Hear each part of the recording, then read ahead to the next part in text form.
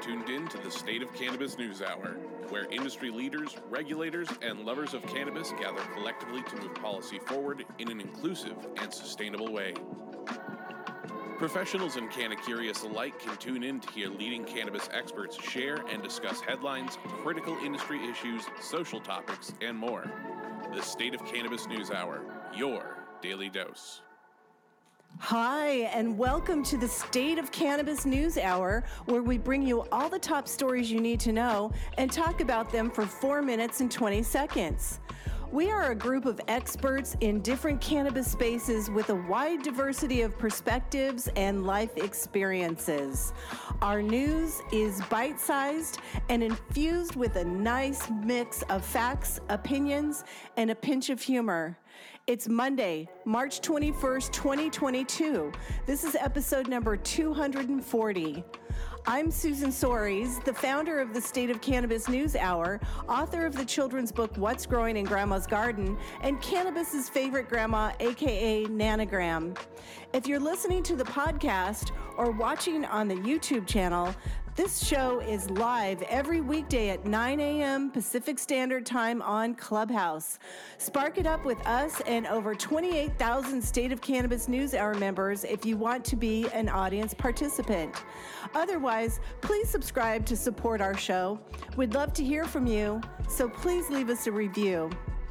Today we're talking about a banking reform push before the midterms, streamlining the Illinois program, a study on the risks of cannabis in mood and anxiety disorders, cannabis shops and security, Alabama wants women in the medical cannabis program to show a negative pregnancy test, a 15-year-old girl strip searched in the UK as in hundreds protest, a free Brittany G update, and many other frosty nuggets. So stay tuned for the full 60 minutes of the State of Cannabis News Hour. The following program contains coarse language and nudity. Viewer discretion is advised. Audience, feel free to raise your hands if you want to weigh in on a headline after it's been read, and we'll try to bring you up to the stage. Keep it brief and relevant, or you might get the gong. Kicking off the show today is Rico Lamitte. He likes to ask the tough questions that the mainstream media refuses to ask. The self-proclaimed dopest dad alive is here to encourage other dope dads. Find him on TEDx or at one of his Cannavision events, but always find him here every weekday as co-producer of the State of Cannabis News Hour. What you got today, Rico? I got a little Monday morning spice for everybody here, man. So this one's actually coming from The Hill. And is Cannabis Industry Goes All In on Banking Push Before Midterms by Carl Evers Hillstrom. The cannabis industry is pushing the lawmakers to get a marijuana reform bill to President Biden's desk before November midterms. Last week, in what The Hill describes as an in-person lobbying blitz, 20 MSO CEOs urged lawmakers of both parties to pass the Safe Banking Act, confident the measure will win enough GOP support to pass the Senate. The U.S. Cannabis Council organized the fly-in where big weed CEOs met with 60 congressional offices. In the meetings, they also pushed the lawmakers to modify a section of the tax code preventing cannabis businesses from taking tax deductions, which is believed to have less support than SAFE.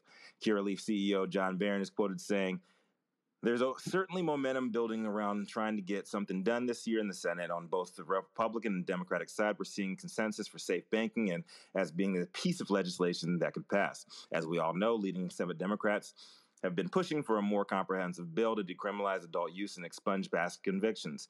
It is something that I and many others who actually care about the community and see the bigger picture as to how black and brown neighborhoods are targeted outside the cannabis industry and our systemically racist financial industry agree with. Just a reminder, just last week, Bloomberg reported Wells Fargo rejected half its black applicants in the mortgage refinancing boom. The highlighted story in the piece circled around a banking giant rejecting the application of Microsoft engineer Maurice Ricard's refinance application, even though he has a credit score north of 800. Y'all don't want to hear that, though, and would rather put a Band-Aid on a knife wound. So let me continue. MSO heads are stressing for an all-encompassing decrim bill would not, or are stressing that all-encompassing decrim bill would not receive the 60 votes needed to get through the 50-50 split Senate.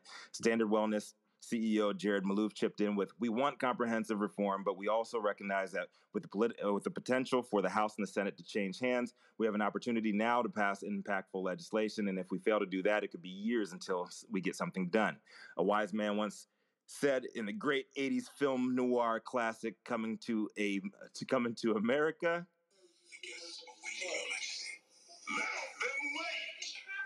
exactly. Let those motherfuckers wait. This piece goes on to repeat the same arguments for safe banking, and they have merit. Yes, it would enable legal operators to use banking services and credit cards. Yes, if passed, that it passed the House 6 times in recent years with support of Democrats on board, along with 106 Republicans when it passed last year as a standalone bill. But per the article, Senate Democrats have expressed concern if safe banking passes, Congress will consider its work on the issue done and pass up on a key opportunity to enact a more extensive bill, which we all know is true, given Republicans are most likely to take over and they don't give a fuck about your feelings.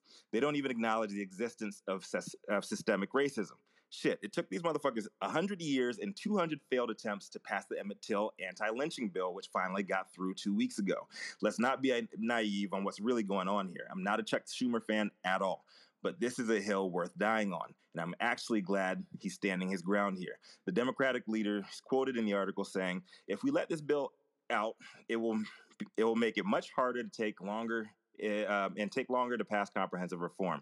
His own bill, the Cannabis Administration and Opportunity Act, would remove cannabis from the federal controlled substance list, expunge nonviolent federal marijuana convictions, and direct tax proceeds of legal sales to communities that were hit the hardest by the racist and illegal war on drugs. The bill could and should go a lot farther, but that should be enough to compromise if y'all want to do the incremental thing, which is also bullshit. But hey, two-party system, congressional gridlock, racist-ass filibusters, still alive, all of that, whatever. DPA fought to have safe banking removed from the defense spending package last year and told followers not to prioritize banking profits and big business before long overdue equity and justice for people being harmed by marijuana criminalization. During last week's meetings, it was suggested SAFE could be lumped into criminal justice and social equity reforms, highlighting HOPE Act that had launched a grant program to expedite expungements. But bigwig bosses say if criminal justice reforms are not passed, safe banking should be prioritized as a step forward for justice, leading to further reforms in the future. I know Jason Beck and Gretchen Gailey are going to say what they say supporting this bullshit, but as a black man with great credit who's personally been discriminated on by big banks trying to get a home loan, by a finance industry I was a leader in and was made a mascot by managerial peers, and by someone who took a major cannabis company public only to be offered another near entry level position afterward, followed by being accused of selling cocaine to gain popularity in a region they couldn't gain traction in. I say fuck safe banking. Pass comprehensive reform. This is Rico Lamite, dopest dad on the street, reporting for State of Cannabis NewsHour. Love to hear y'all thoughts.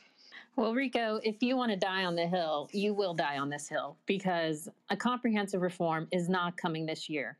To say that it doesn't have the 60 votes, it doesn't have the 50 votes. It doesn't have even the Democrats on board with comprehensive reform. It's not going to go anywhere. So you would like to continue to let over 40,000 BIPOC businesses keep sitting there without access to banking, keep letting it be a dangerous place. And I'm sorry, but they are going to get safe banking passed if they're also able to attach the HOPE Act, which they are trying to do. And frankly, the HOPE Act is going to do a shit ton more for this industry than any bullshit that Chuck Schumer is putting forward. Chuck Schumer is looking for expungements on the federal level, which might benefit around 5 people. The HOPE Act addresses it on the state level. That's where the real reform is needed when it comes to criminal expungements. What the HOPE Act will do is allow people for free to get their criminal records expunged on the state level. And that's actually going to bring some hope and change to this industry. Not the bullshit that Chuck Schumer is going for the money, pushing. going for the money first. If you went a little deeper into what people are trying to do and actually can achieve, you might see a little hope for this industry. These motherfuckers already have the money. Let them. They already have the fucking money. Take care of people on the street. Take care of the people who've been hurt by the war on drugs first. Exactly, and that's what this is going to do. But if you keep going with Chuck Schumer's plan, nothing is going to happen. Let them wait. Pass safe banking. Up next, we've got Shalina Panu. She's an attorney at law focusing on cannabis, entertainment, and psychedelics, founder of the cannabis blog and podcast, Shall We Toke. What have you got today, Shalina? Thank you so much, Susan. Good morning, everyone. My name is Shalina, and my headline for today is, should cannabis content creators use their own social media app? Whether you have 1,000 or 500,000 followers, people in the cannabis space have been flagged, reported, and or banned for their cannabis content in the last few years. Now, cannabis content creators in this space are finally taking a stand against social media giants such as Instagram, who deactivate their accounts after being reported for their posted content. According to Forbes, cannabis creators believe that their competitors are hitting the report button on their posts to Instagram in hopes of them being shut down. What's funny is you don't even have to be selling a competitive product. Simply having the hundreds of thousands of followers in the cannabis space puts a target on your back in an industry that is still in its infancy. Although it's legal in some states, cannabis is still federally illegal, thus creating huge barriers in the digital arena. Apps like TikTok have outright banned any sort of content that has to do with cannabis. I myself was flagged several times on TikTok for posting cannabis content. Instagram, on the other hand, although they sometimes won't immediately take the post down, they will likely shadow ban you, making it hard to gain any sort of organic reach to an audience. This can massively affect your business in a very subtle yet dramatic way. You think you're making a huge reach, but in actuality, you're being shadow banned and don't even realize it until you actually look at your numbers. The only ones really flying under the radar are the big corporate companies who have the capital behind them. So the question is, should cannabis creators create their own platform? A few years back, WeedTube was created by Aren Richards for all cannabis YouTubers who have been banned from YouTube. Aren has recently started a petition for Instagram to lighten up on its regulations toward the cannabis industry. Instagram has already begun deleting posts regarding this petition. More recently, Cookies founder Burner and CEO of Weed Maps, Chris Beal, have created a cannabis-friendly social media platform called Social Club. Weed Maps themselves have been shut down several times on Instagram, along with the hashtag Weed Maps being banned as well. They decided to create Social Clubs specifically for cannabis growers, businesses, consumers, and more. Social Club's purpose is to establish a social media platform for people in the cannabis space to post freely without the fear of repercussions one would face on apps like Instagram or TikTok. It will launch in Q2 of this year and will be available only to those 21 and over. On the upside, there is a possible way to use Instagram to your advantage without being banned. Rolling Stone states that video marketing for cannabis companies is highly underutilized. A fantastic way to normalize cannabis on social media is by creating short videos of personal life stories one has. For example, in February 2021, Jungle Boy shot an incredible Instagram video showing one of the founders pulling up to his Jungle Boys headquarters in modern day while showing flashbacks of his gruesome struggle as a cannabis grower in the legacy market. The video captivates everything from him growing cannabis in his closet as a youth to hiding stacks of cash inside buckets buried in the ground.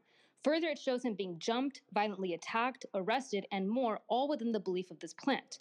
Artistically speaking, it was very raw and extremely impactful.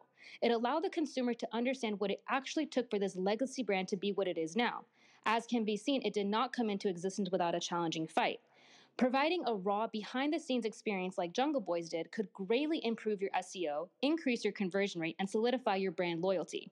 Have you been personally affected by a social media ban for cannabis content? My name is Shalina, and I'm reporting for the State of Cannabis NewsHour. This is one of the reasons I went all in on Clubhouse, and because I saw Clubhouse as a cannabis-friendly space. And we successfully lobbied the leadership of Clubhouse to get cannabis and weed and marijuana as topics in Clubhouse. My question is, do you think, I mean, it's a limited market. It's just cannabis folks. Do you think Weed Maps and High Times can have successful social media platforms? Another reason I like Clubhouse is because we're pulling in people that aren't just here for cannabis. I think Weed Maps can be a lot more successful than High Times at this point. No disrespect to the GOAT publication of our industry. I think Weed Maps has a much broader reach. They've got more money, and they can actually partner with a lot of mainstream platforms to do it right, do it the right way.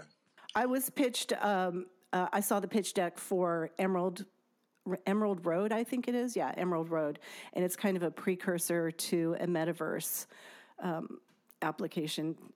it's really quite interesting. Yeah, it was really cool to see Weed Maps sponsoring pretty much everything in the cannabis lane at South by Southwest last week. And after a conversation with Chris Beals over there, like they really are going 10 toes deep in really trying to mainstream everything the cannabis industry wants to do in America. So I could see some solutions on the way and possibly some partnerships with Instagram and Facebook right around the corner, because they're trying to find their way as well. I think they're just trying to block out everybody else before they get their shit together. I think we're at the end of time for that story. Our next correspondent is the CEO of award-winning and Original Breeders League, MJ BizCon's 2021 Golden Bond Influencer of the Year, and universally recognized as one of the dopest mamas on the planet. Y'all know who's coming to the stage next. Priscilla Agancillo. What you got for us this morning, P? Happy Monday. Thank you. Thank you so much, Rico. Today, I'm reporting on some horrific news from across the pond. Thousands take part in a protest in support of a black girl, 15, strip searched at school. Thousands of people protested on Sunday in support of a teenager who was strip searched at her school while menstruating by Metropolitan Police officers. The protest was held at Hackney Square after the 15-year-old, aka Child Q, was wrongly accused of having cannabis on her at school. Officers were called by teachers who said that they were concerned that the teenager had drugs in her possession because she smelled like cannabis. The traumatic search took place on December 3rd without another adult present outside of the cops, and in the knowledge that she was menstruating. So, in her strip search, she was forced to remove her period pad by the police officers that were called to the school. The girl's intimate body parts were exposed, and she was made to take off her sanitary napkin. No drugs were found, and she was then sent home by taxi. The controversial search has resulted in both her school and the Metropolitan Police facing a furious backlash from the public as it was believed to be racially motivated. Many were saying that if Child Q was a different race, there's no way she would have been searched like that. Signs of protesters displayed "hands off our daughters" and "let black girls just be girls." Investigators concluded that the impact on the girl was profound and the repercussions were obvious and ongoing. Family members described her as changing from happy-go-lucky to timid recluse that hardly speaks and now self-harms and needs therapy. Her family is looking to sue the police and the school. This story is infuriating and truly tragic. It's yet another disgusting reminder that racism is still alive and that we all still have so much work to do to make it safer for our kids, our future. As a mother, I would want to burn all those involved and responsible to the ground and sprinkle their ashes in my blunt. This is Priscilla reporting for the SSC NewsHour. We should have had a trigger warning for this article. This is so awful. What about the children? Oh my God, give me a fucking break. This is ridiculous. Unreal. As a father, unreal. Thank you for sharing the story, but unreal. Sorry, Rico. No, you're good, brother. You're good, man. As a father of a black girl, man, like, I'm sorry, I'd fucking shoot this school up. Fuck that. Fuck these people. Fuck the racism. Fuck all that, man. This is rough. It's tough to even hear that. It's fucking horrific. It's unfortunate that when people see Black and brown people, especially Black people, they don't see us as humans. They see us as animals, less than. They'll treat their pet better than they treat us. So I'm not surprised by this. This happens all the time. This is just getting some news coverage. You know, Black kids are treated differently than white kids. So it needs to change for sure. And I'm glad that they're making a hell of a noise about this, because this happens every day in America, every day. Priscilla, did the school give any reasons for their actions? They just thought that she smelled like cannabis, so they immediately called the Metropolitan Police. It was women, two police officers that did search her. They were women.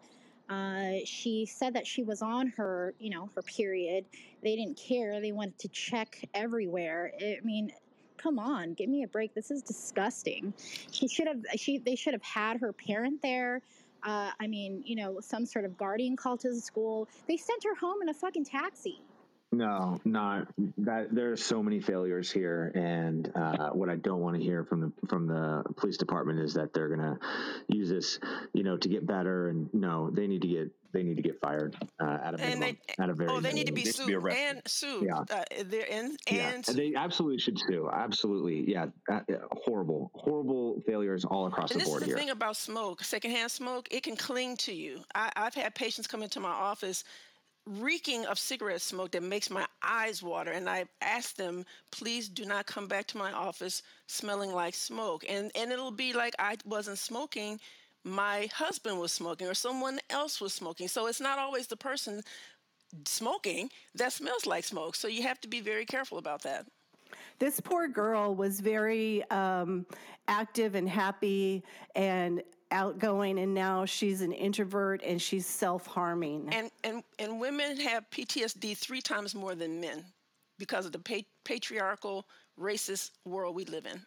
I want to agree with I want to agree with Dr. Felicia, because I know, especially down here in Carpinteria, where a lot of children have family who work in the cannabis industry. I mean, you can't be judging on smell. Yeah, they went about it wrong. Obviously, they issued a blanket apology, and they the Met Police said that they're going to start an investigation, but no one's been fired. No one's even been put on, probation. Like nothing. No one's been. There's nothing that's happening unless they sue. And this child will never be the same. True. Yet another reason we need to root out systemic racism before we pass any fucking banking bills. Sorry, y'all. All right. We're at the end of the time for that story. Man, up next, coming to the stage is a true Renaissance woman known for bringing the data and not the drama. An educator, brand strategist, healthcare consultant, and founder of the Cannabis Business Council of Santa Barbara County. Coming up next, it's Liz Rogan. What you got for us, Liz? Thank you, Rico. Greetings, everybody. Thanks for joining us on this lovely Monday. My story today comes from CNN Health. It's by Sandy Lamott. The headline reads, "Study raises questions about risks of using medical marijuana for mood and anxiety disorders." So a recently published study released in JAMA, which is the Journal of the American Medical Association, titled "The Effect of Medical Marijuana Card Ownership on Pain, Insomnia, and Affective Disorder Symptoms," published by Gilman Schuster Potter et al., raises some questions about potential risks of medical cannabis use. The study asked the question, what are the risks and benefits of obtaining a medical marijuana card for adults who seek medical marijuana for pain, insomnia, anxiety, or depressive symptoms? So the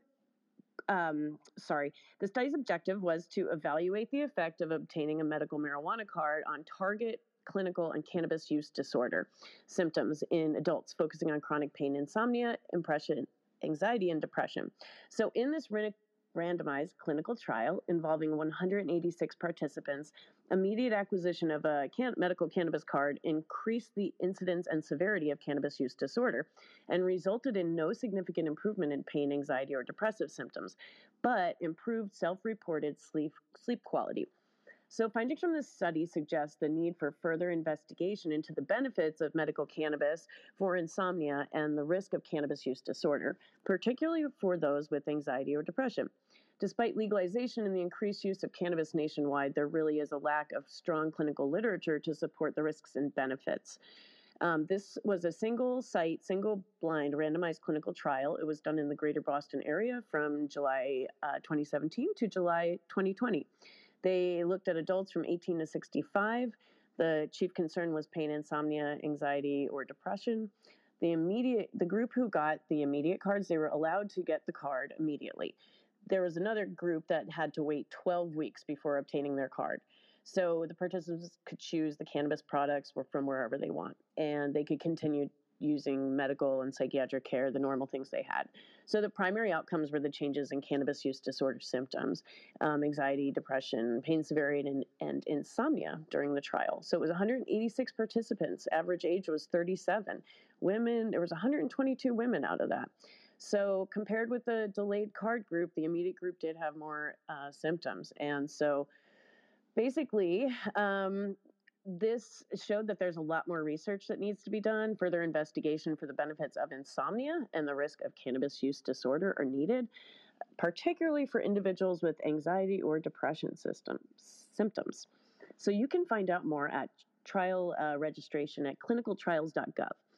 This is pretty interesting data. I personally would love to hear what the medical professionals and everyone else thinks about this. So this is Liz Rogan reporting for the State of Cannabis NewsHour from Santa Barbara, California. I haven't read the study exactly, but for me, it seems like, yes, definitely more research is needed. We always try to treat people. You very rarely see people develop cannabis use disorder when they're under medical supervision.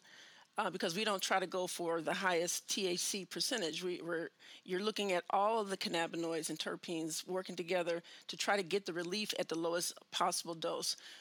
There's anecdotal evidence out there that the higher the THC content is, the more difficult it is to stop using cannabis, or tolerance develops more quickly.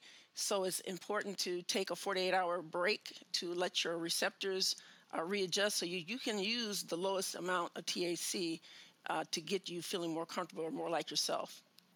Dr. Felicia, thank you. I'm glad you were able to speak first on this, because you're always so eloquent on the subject of these studies. Liz, I read the study, as a matter of fact, because I was actually hoping to report on it, but then I saw that you had gotten it first, so you did a great job. The things that I learned when I read the study were, I thought, really interesting. I thought it was remarkable that a study, quote-unquote study, by Harvard and Journal of American Medical Association included only 184 people. That's such a small group. But more importantly, number one, the people in the study self-reported on their issues, right? They self-reported when they came in. They weren't tested, they weren't treated, they weren't diagnosed by doctors. They self-reported that they had chronic pain, insomnia, anxiety, or depression. And then when it was shown through the study that they didn't have any result from cannabis, the report said that cannabis didn't help them. Well, who's to say that they correctly diagnosed themselves? And why wouldn't the doctors validate their assumptions? In any normal study, you would think that the medical professionals would be leading the diagnosis.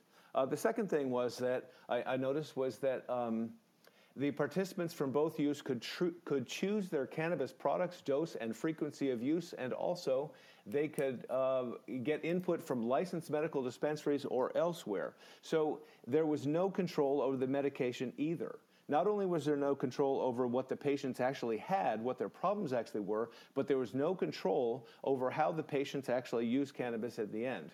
And then, therefore, what the study proved was that people who were given a medical card were more likely to get cannabis use disorder than people who were not given a card. Well, no kidding, right? Because the people who got the card and were able to use cannabis are then, statistically likely of a certain percentage to get develop cannabis use disorder. So this study proves absolutely nothing in my mind. I can't believe that Harvard has put their name on it. I can't believe the Journal of American Medical Association has put their name on it. I think it's absolutely nothing here. Dr. Mary Clifton here. I agree with you completely. 184 people obtained from 2017 to 2020. That's a long period, and you should have been able to, at that point, have identified a couple thousand, especially with those names and that money behind the study. And, they were wildly biased in the way that they came to their conclusions. But interestingly, they reported cannabis use disorder at a rate of 50%. Which, as Dr. Felicia has noted, this is something that we might see if cannabis use disorder is even real. You might see it at 9%. But I mean, the argument that people return to a product repeatedly is probably because the product works. I mean, we could argue that most of my patients that I used to treat with antidepressants when I had an office practice, 100% of them had a use disorder because every single one of them took their medication every day so that they would avoid the side effects of not being on the medication, not only the depression coming back, but also the tremor and the foggy thinking. So, I mean, to suggest a 50% cannabis use disorder, this is just biased crap. It's total bullshit. Can someone please define cannabis use disorder? Because to me, all it sounds like is reefer madness fucking propaganda. Bingo. Bingo. I mean, if you look at the DSM-3R, it's going to talk about somebody who's repeatedly returning and using it in an excessive way to where the use might be changing their personality or their behavior. I mean, it's easy to Google, but then there's a number of people within the community that would raise some real questions about whether cannabis use disorder even exists, including me. I mean, I certainly see some people who behave in an addictive pattern after using cannabis, but they're not, they're not looking like fentanyl addicts at all. Those are more people, Dr. Mary, those are more people that just suffer from oral fixations. You can be addicted to anything. You can be addicted to anything. So why not cannabis? So, but it's certainly not 50%. It's like it is like 9%. And Christopher, I could have not done a better job in assessing that study. But asking about why would an institution put their name on a thing? Why would something show up in a particular journal? There's a lot of infiltration into medical journals where studies are being written, composed by industry, and then they asked some high-ranking doctor to put their name on the research when they didn't even do the research. So there's a lot of shenanigans going on in the medical community, in our medical journals, in our medical institutions that the lay public is not aware of. So you had to follow the dollars. Yeah, this feels like it is part of a coordinated effort to create what appears to be a credible paper trail that cannabis is not clearly safe. But I would ask all of our correspondents that we have on today, do you know anybody who has cannabis use disorder or suffers from it? Because I'm a pretty seasoned user, and I don't know a single person that has had cannabis use disorder or presently suffers from it. Exactly. And what's the deal with the 12-week delay for some cards? I mean, they were actually testing a whole bunch of different things in one really poorly designed study. I don't know. This variables, unbelievable. This piece has Project Sam's fingerprints written all over it. It really does. I agree. Thank Jason. you guys. Thank you all for all of your comments on this. I really appreciate you, Christopher, bringing that up. It was also reported over the phone, and a lot of people who had to wait for the 12-week thing actually dropped out. So really appreciate your guys' analysis on this. I know that we're over time, though, so I want to be cognizant of everyone's so we get all these great stories in. Yes. I mean, if you're taking cannabis medicinally, aren't you supposed to take your medicine every day? It's pretty ridiculous. But we are going to relight the room. You are tuned in to the State of Cannabis News Hour, your daily dose. The thoughts and opinions expressed in the State of Cannabis News Hour are those of the individual speakers, not those of any other speaker, the State of Cannabis or its members. The statements made in the State of Cannabis News Hour do not constitute legal or accounting advice, and the State of Cannabis and its speakers make no representation regarding the legal status of any substance in any country, area, or territory, or any other authorities. The views expressed in this room do not establish any fiduciary relationships. The sponsorship of the State of Cannabis News Hour do not imply or constitute any endorsement by the State of Cannabis or the expressions of any of the opinions whatsoever on the part of the State of Cannabis or any of its speakers. Viewer discretion advised. Let's keep smoking the news. Let's. He's the cannabis industry's longest continuously running retailer and holder of 2 PhDs with a Z in bro science. He enjoys the finer things in life like mink coats, private jets, triggering the libs, smoking the world's best weed, and of course identifying and eradicating the world of universally condemned boof. Coming to the stage next is Jason Beck. What you got for us today, man? Oh, yeah. Good morning, Rico. Happy Monday, everybody. Hope everyone is having a fantastic day today. My story today comes out of Illinois, where the S's will not be silenced because you can't silence people if you silence the letter S. And Illinois' pot program pitfalls. Despite a downstate judge allowing Illinois to award 60 new business licenses for growing cannabis after a recent 3-month pause, dispensary licenses are still being held up by the courts. Why this matters? Well, when pot was legalized in 2019, Governor Pritzker and the state legislature boasted that they had the most socially equitable legal cannabis program in the country. But many of those promises were never delivered.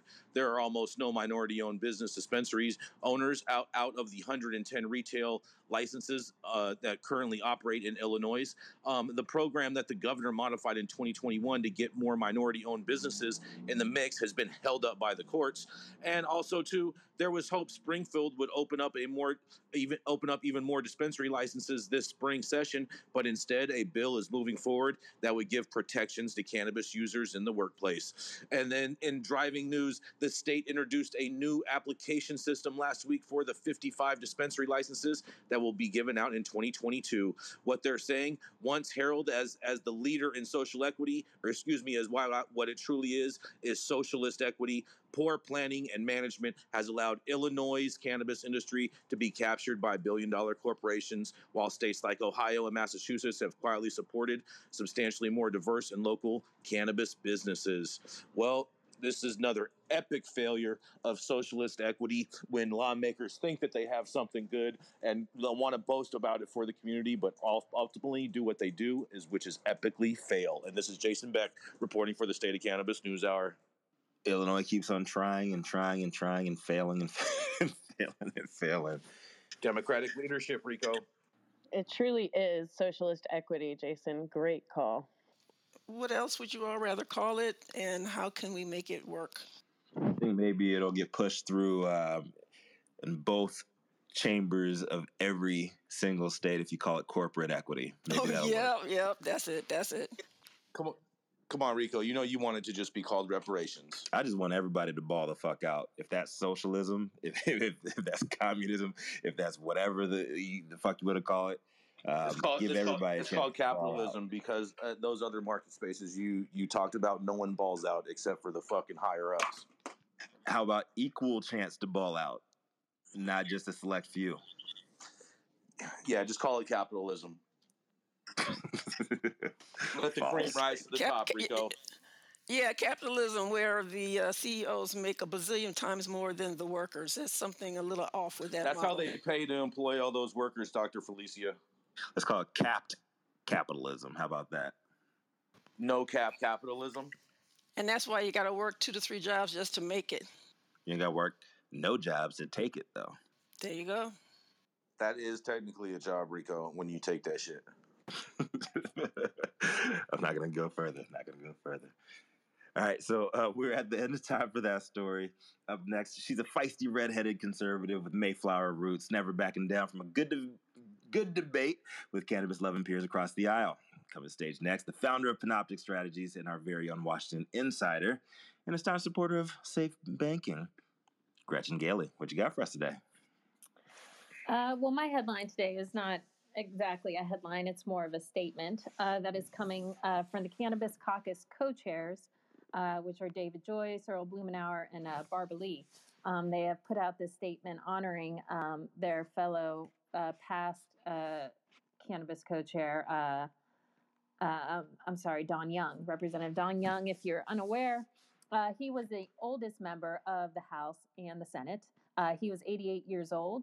And he represented the wonderful state of Alaska, and he passed away on Friday on his way home back to his district.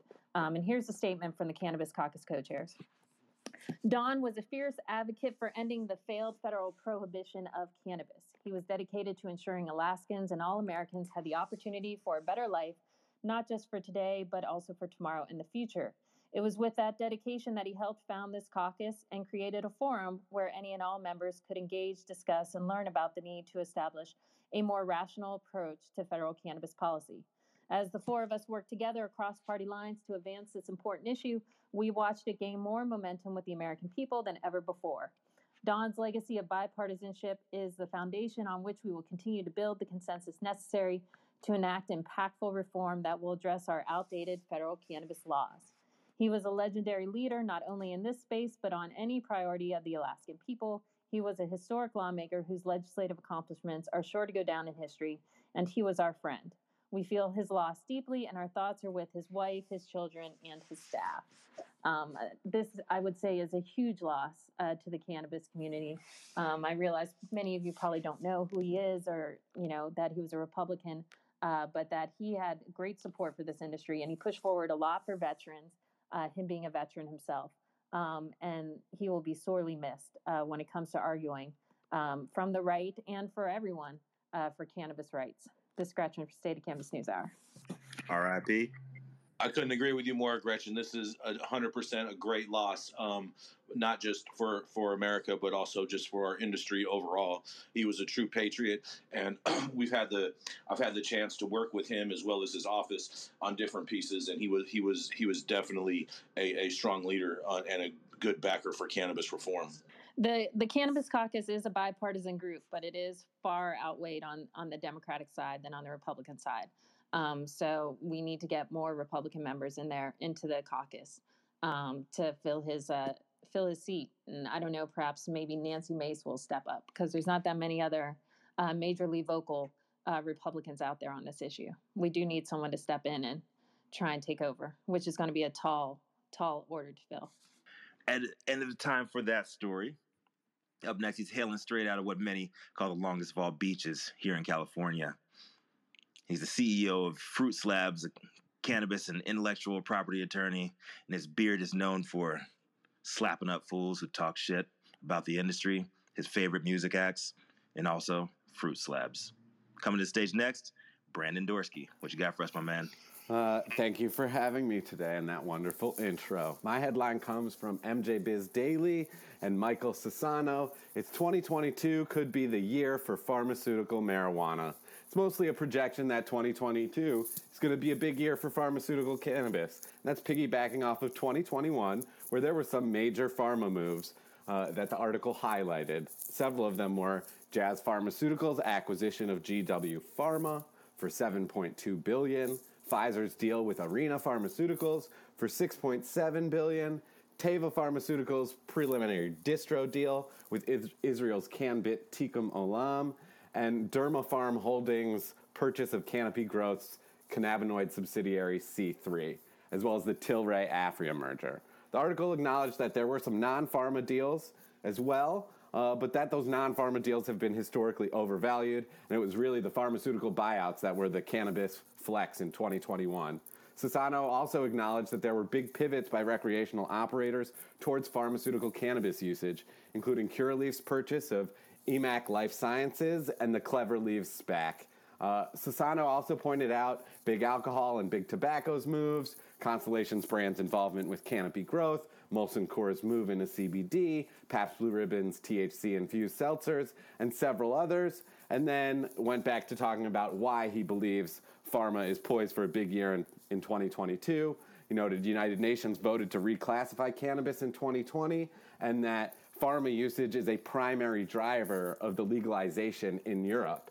He really feels or believes that Europe is poised to show major gains and advancement in pharmaceutical cannabis, and that will tip the scales in the marketplace. The article also acknowledged that U.S. and Canada currently account for 80% of the global recreational market for cannabis. A lot of stats, not too much other meat on the bone here, but pay attention to 2022 because apparently some industry pundits are calling it the year of pharmaceutical cannabis. This is Brandon Dorsky reporting for the State of Cannabis News. Pharma's always been involved in the cannabis market. You just can't tell. Even in the 1800s, 1900s, bazillion pharmaceutical companies were selling cannabis-containing medications here in America.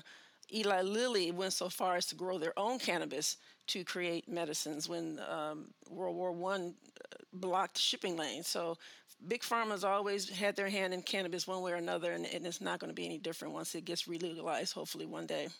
I couldn't agree more with this, even the title of this article, Brandon. I think at the end of the last year, Pfizer jumping in with that $6.7 billion deal to buy Arena Pharmaceuticals was just the beginning. I think we're going to see a whole lot more of this, and especially as we inch towards federal legalization. Just look at the numbers, man. Pfizer already has, I think it's a third of all the patents in the industry. Follow the money. Yeah, and I think at least the recent changes that are opening up some avenues for there to be more reliable studies and studies that actually use today's cannabis rather than the crap that GW Pharma had for Mississippi or wherever it comes from. I think that being permissible in the United States is going to lead to some more research, but also that will then fuel at least American pharma businesses getting more involved in the space. Then we have the word medical in there, and that's the whole thing. Obviously, it has many, many medicinal benefits, but I think that throws the big monkey wrench in there. I think it gains respect, too. Go ahead, Gretchen, sorry. I think if we're going to get a big push from pharma, I think RICO and supporters of the CAOC are definitely going to see themselves left behind because these boys have the money to lobby to get the legislation that they want passed to make legalization work for them. So this could be a very scary thing for the industry, not just on the medical side, but looking at the whole picture. These boys are going to get what they want. They're going to get interstate commerce. They're going to get what they need to push their medications. And they are not going to give a damn about social equity. I love the shots fired, but don't call them my boys. Socialist equity. Wouldn't be shocked if there's interstate commerce for pharmaceutical cannabis and not for recreational cannabis. They got the dollars. It would not shock me at all to see them trying to pass medical cannabis nationally and not adult use. There already I is. think that's something you'll see coming.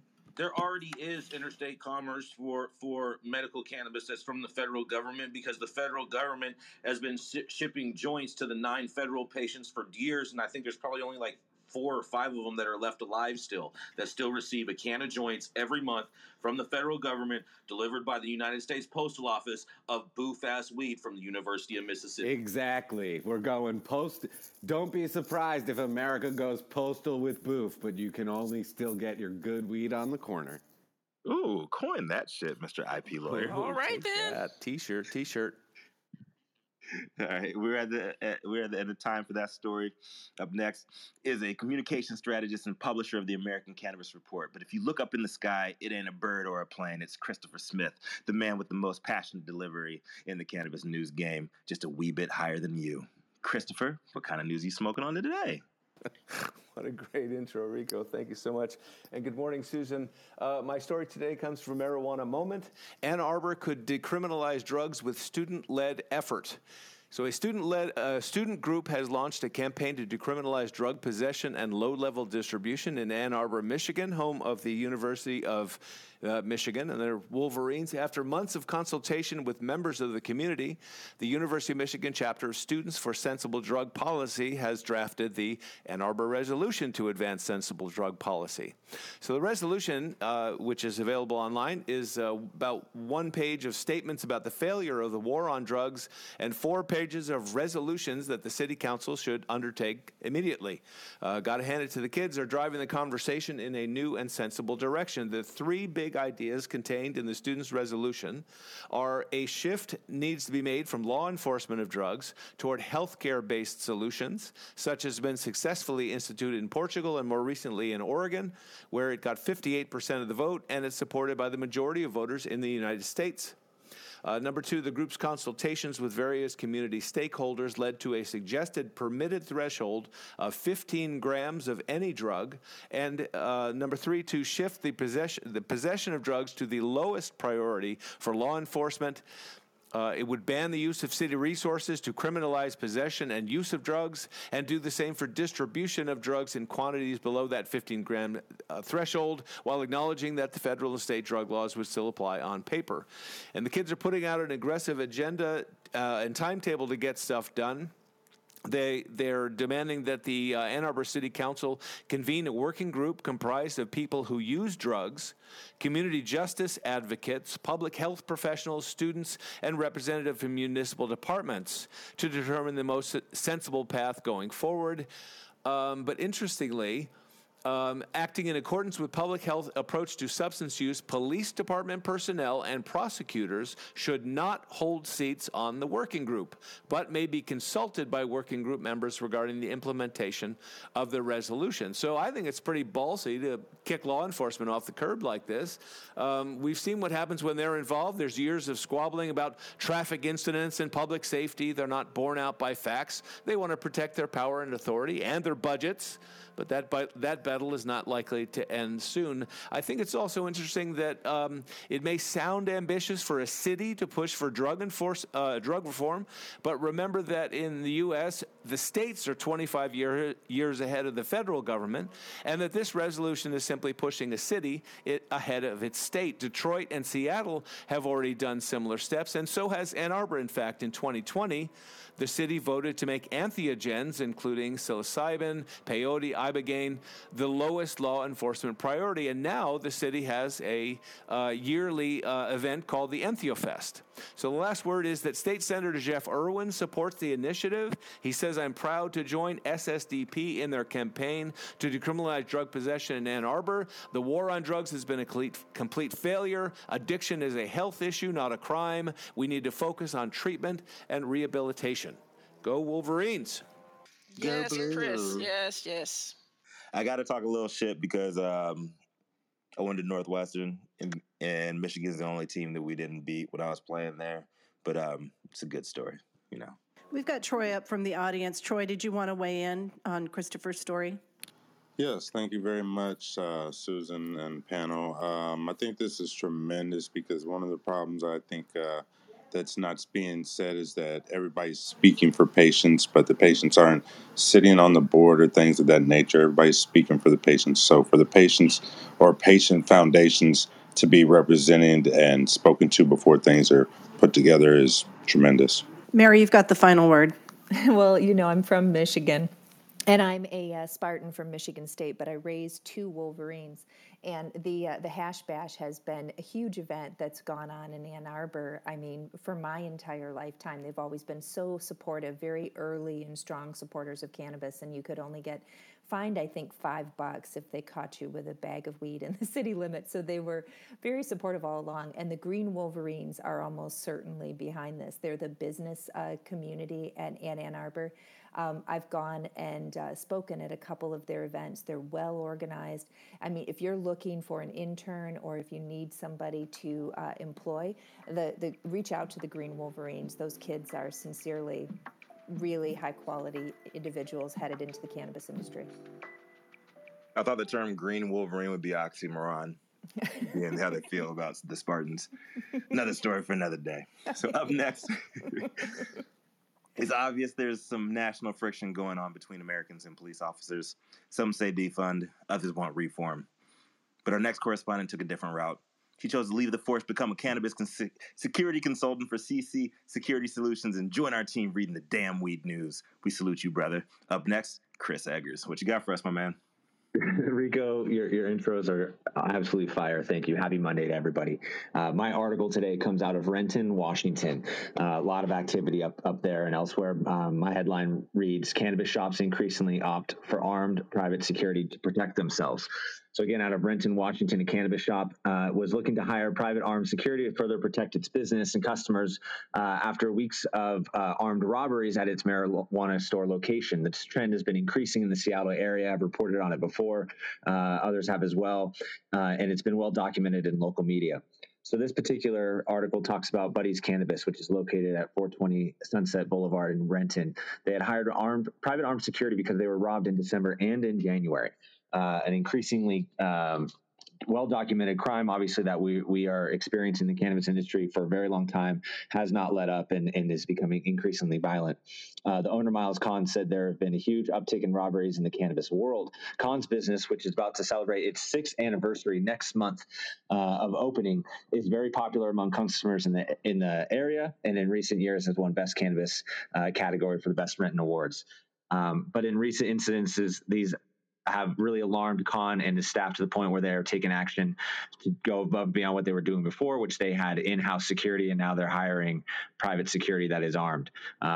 He's also quoted in the article as saying, we have our own internal security armed previously, and it has been enough. But when we see guys rushing in with semi-auto weapons, not much you can do. Kahn spoke about how cannabis shops are forced to be cash only, as we know, making them more vulnerable compared to other retail locations of other business kinds. As licensed business, Kahn said that he is required per state law to post signs that as business that says no firearms are allowed inside. And he's further quoted saying that that's almost like invitation to these people who have ill intentions. We're very attractive to the wrong type.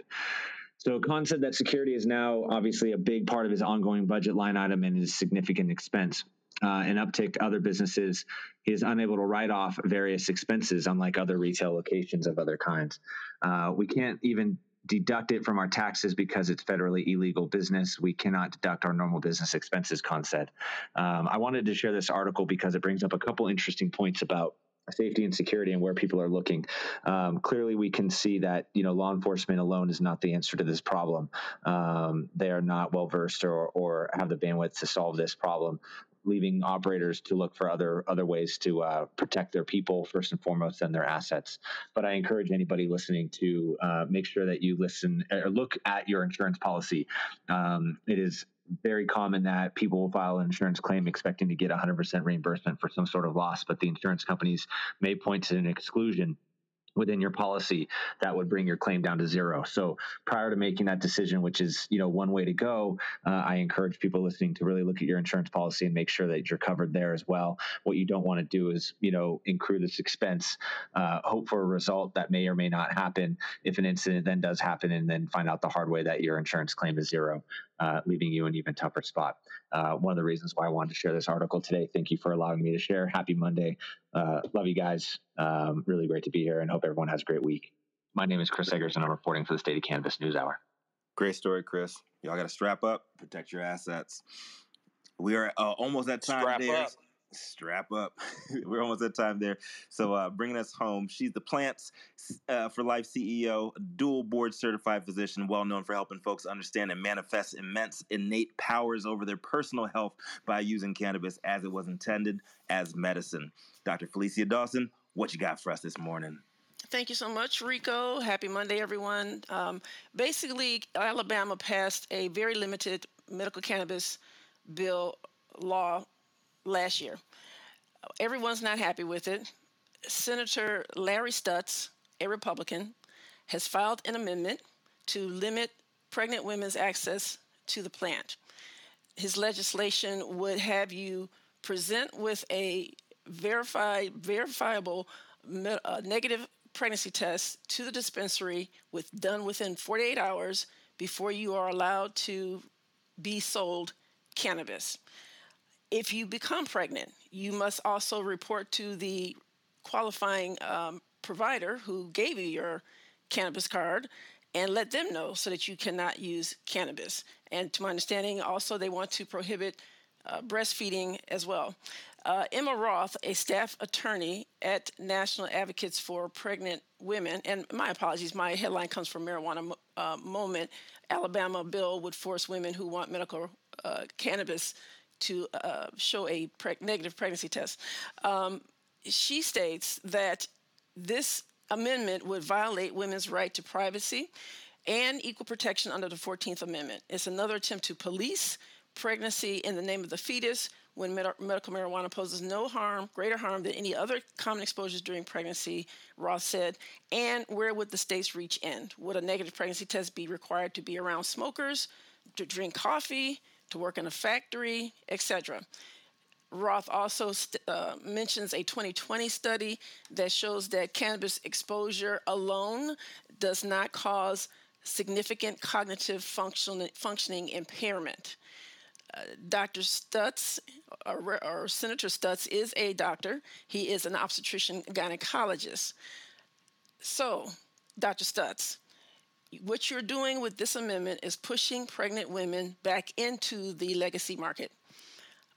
Or at the least, you're creating more hardship for them. Instead of tax breaks for the rich and dragging women and people of color back to the 1800s, how about we put that energy into supporting pregnant women and funding meaningful cannabis and pregnancy research with the whole plant delivered in a safe manner? If we can research and mandate the COVID vaccine in pregnant women and their unborn children, surely we can research a plant that's been used safely for thousands of years by women and their providers. I'm Dr. Felicia Dawson, reporting for the State of Cannabis NewsHour. Thank you so much. That was a really great take on that article. Please follow the link and read it. That was a really great show. If you missed any of it, make sure to catch the replay on Clubhouse or find us a few hours after the show anywhere you get your podcasts or on our YouTube channel. And if you like the content, please subscribe and leave a review. A big thank you to all of the correspondents that comb through all the headlines each day just to bring us what we need to know. A big thank you to Rico for co-producing the show, and to our pinup girl, Liz Rogan. Thank you, audience, for being our eyes and ears when there's news in your city, county, state, or country. Your addition to our show makes the State of Cannabis NewsHour news you can trust.